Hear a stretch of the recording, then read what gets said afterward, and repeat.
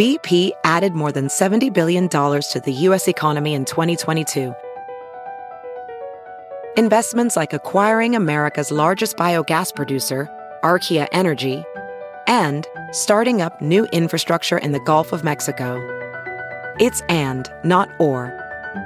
See what doing both means for energy nationwide at bp.com/investing in America. We're live in the Woods Basement System storm runner just north of Belleville, Illinois. The fog is thick. We'll show you a real-time look as we continue trekking along here in southwestern Illinois. St. Louis City Aldermen meet to talk about a new gun law today. A look at the 3 different bills on the agenda and how they aim to address guns in the city. And a man is in jail this morning, finally arrested after a long hotel hostage standoff yesterday at a downtown St. Louis hotel. How it ended after nearly 12 hours.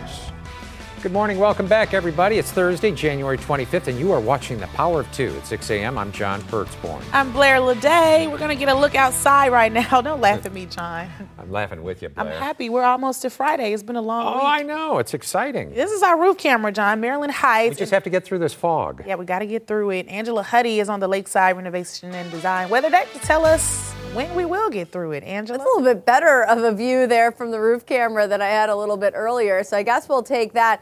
That fog will ebb and flow a little bit this morning, but it is dense out there. And bottom line, that's how it is going to stay through our morning hours. The reverse of yesterday morning, where we started with the rain making an exit and then the fog settled in. We have the fog around this morning, and that's going to slow your commute. Bus ride to school or work or getting into the car this morning. Temperatures are in the upper 30s to right around 40 degrees. By this afternoon, it is going to be a steady, soaking rain, another round that will move in late morning to our southern counties and build its way northward into the afternoon. So have umbrellas ready. Make sure you got a hood on that coat and you can pull up whatever you might need for this afternoon. We'll show you the timeline for that rain with Futurecast coming up in just a bit. But we do want to get to some views around town with the Woods Basement System storm runner.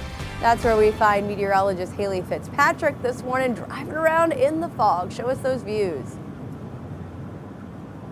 Yeah, exactly. The fog is really thick here. We actually are just north of Belleville, Illinois on Route 15 in southwestern Illinois, where the fog is really, really dense, hence the dense fog advisory affecting much of the area through this afternoon.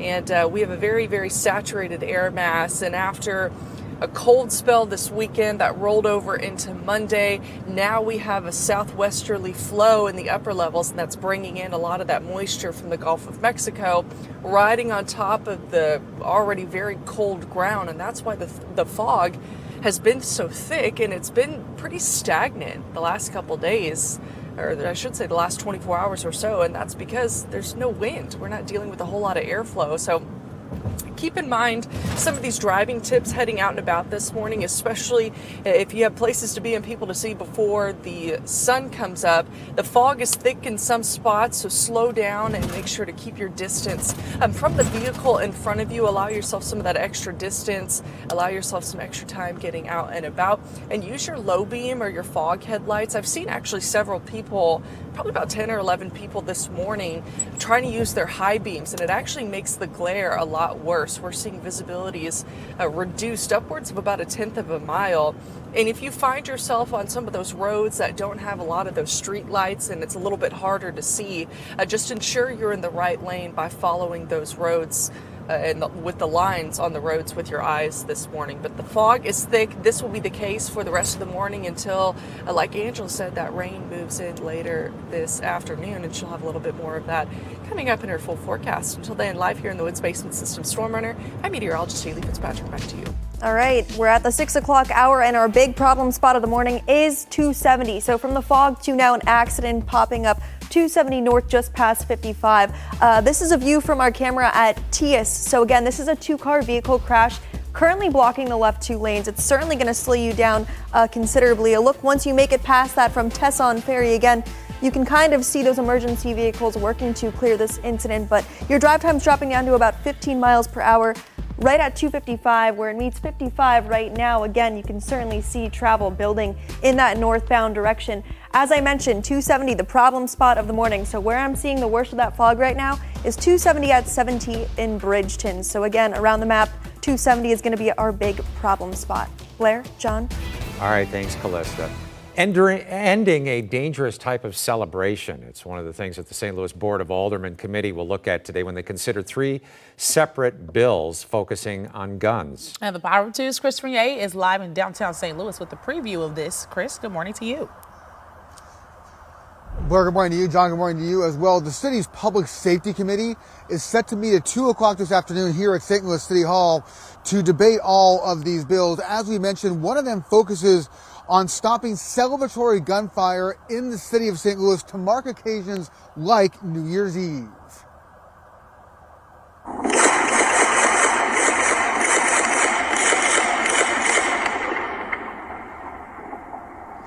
That was what it sounded like on New Year's Eve back in 2019. In one area of the city, all kinds of gunshots going off. The Board of Aldermen bill here would create what's commonly known as Blair's Law in the city of St. Louis.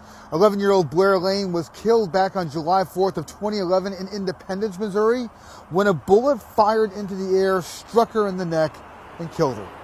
State lawmakers passed legislation prohibiting celebratory gunfire as part of a larger crime bill during the last legislative session, but Governor Parson vetoed the bill because of a separate provision in it.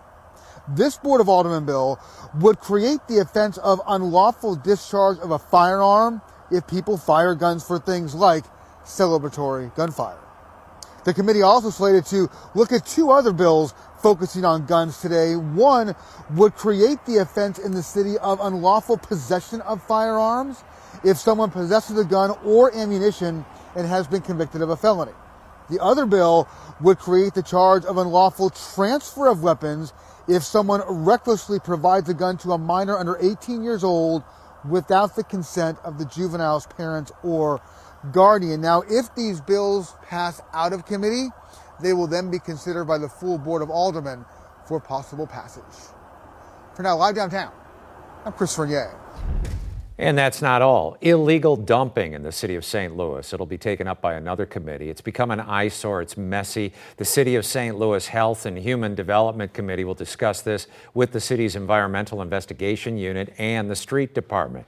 That meeting is at 9 this morning.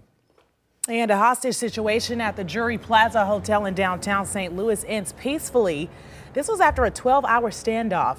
St. Louis police say they got a call at around 5:15 yesterday morning from a boy locked in a restroom at the hotel. Investigators say the boy told dispatchers his mom was fighting in the other room with an armed man.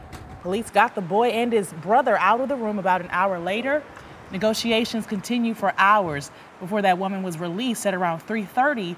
Less than an hour later, the suspect walked out of the hotel. Police say that man and woman didn't know one another. And another standoff, this time in the county. Well, today, the St. Louis County Prosecuting Attorney's Office will announce charges against a man who had a standoff with police. This was last week. 21-year-old Anthony Hill Jr. is charged with assault in the first degree and armed criminal action after shooting a person, then running into a vacant house. Police surrounded that house to find Hill had escaped. Hill is currently not in custody. And in another Power 2 follow-up on one of our breaking news stories from yesterday. This one was about a shooting on Lucas Avenue near the City Museum. Police have identified the victim as 15-year-old LaVincent Robinson. He was dropped off at the hospital at around 5 yesterday morning. A shot in his back. He died a short time later. Police are still looking for the shooter. If you know anything about this, call Crime Stoppers and leave an anonymous tip. Well, Missouri is stronger now than it's ever been. That was the word yesterday from Governor Mike Parson in his State of the State address. Parson says in his final year in office, his spending plan will focus on ongoing state programs with increases for teachers, childcare, and state employee pay. And after last year's record-setting budget with money to expand I-70, this year he says he's proposing to spend millions on Interstate 44. Well, St. Louis County Executive Sam Page says he's going to ask for a property tax increase to build a new county headquarters. The county faces a 2028 deadline to bring the 52-year-old building in Clayton up to code or build a new one. In 2022, our You Pay For It team reported the building needs a new fire suppression system. Page says ideas could be coming out soon, and a tax hike or bond issue could be on the November ballot.